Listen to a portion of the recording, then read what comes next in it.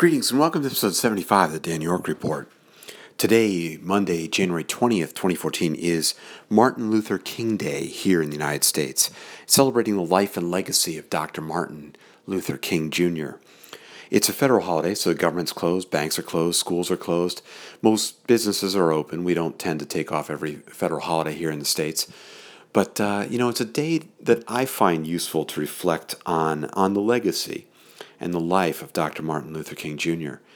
I've long been a fan, certainly, of his speaking style and the beauty and eloquence of his speeches and his presentations. Being a public speaker, I always, and this time, like to go and listen to his I Have a Dream speech.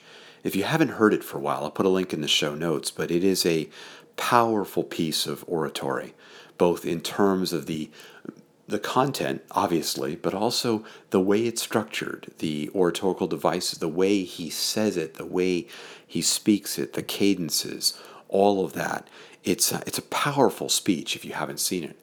And of course, the message is also extremely powerful, not just of that speech, because I think one of the challenges we have now is that Martin Luther King is remembered for I Have a Dream, and not necessarily for all the other work he did and for all the other things that happened and that were parts of things. I read back in the autobiographies, I read the biographies, the stories. It's hard, certainly for me, on a certain level, to imagine all of the chaos and the pain and that was going on in many parts of the country. I was born in the late 60s, and so by the time I came on the scene, much of this was already gone by. I grew up in southern Connecticut, up here in the north, in the suburbs that were there.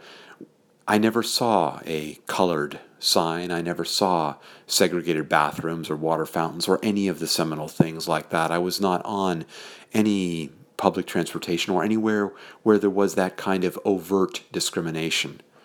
Certainly over time in my life, I came to see that there was an undercurrent of that in many places and spaces, but not certainly the overt side. I also certainly didn't live in fear. I was a, young white man growing up in New England, in the space that was up here, in a not a terribly ethnically diverse area, in the spaces where I was. So I didn't know any of the fear that I learned was later commonplace. It's interesting to read some of the stories and the biographies and the studies and things there, and to try to understand the space it's at.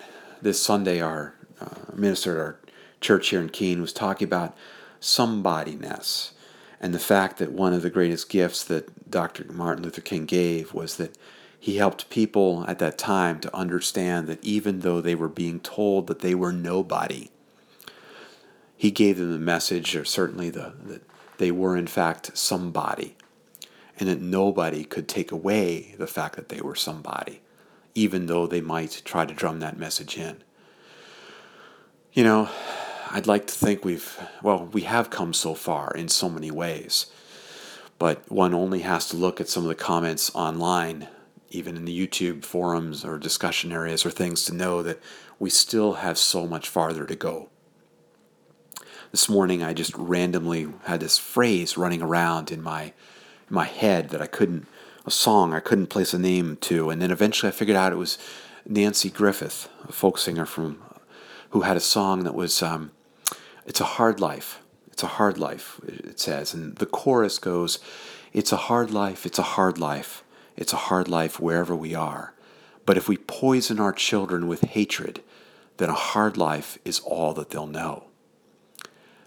Later in the day, of course, coming across one of Dr. Martin Luther King's seminal quotes, which is that one about darkness cannot drive out darkness, only light can, and hate cannot drive out hate, only love can. I had to think back to that song again, and to that idea.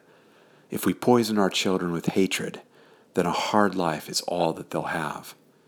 It's a Nancy Griffith song. You can go check that one out if you're looking for it. But on this evening, on this time, I would think to all of us, to any of you listening, to us out there, what are we doing to drive out the darkness within ourselves, within our society, and our community? How are we pushing back against the hate that still exists out there in so many ways? I'll leave you with that thought. Comments are welcome at soundcloud.com/DanYork or anywhere on the social networks where I post this. And you can find more of my writing and audio at danyork.me. Thanks for listening.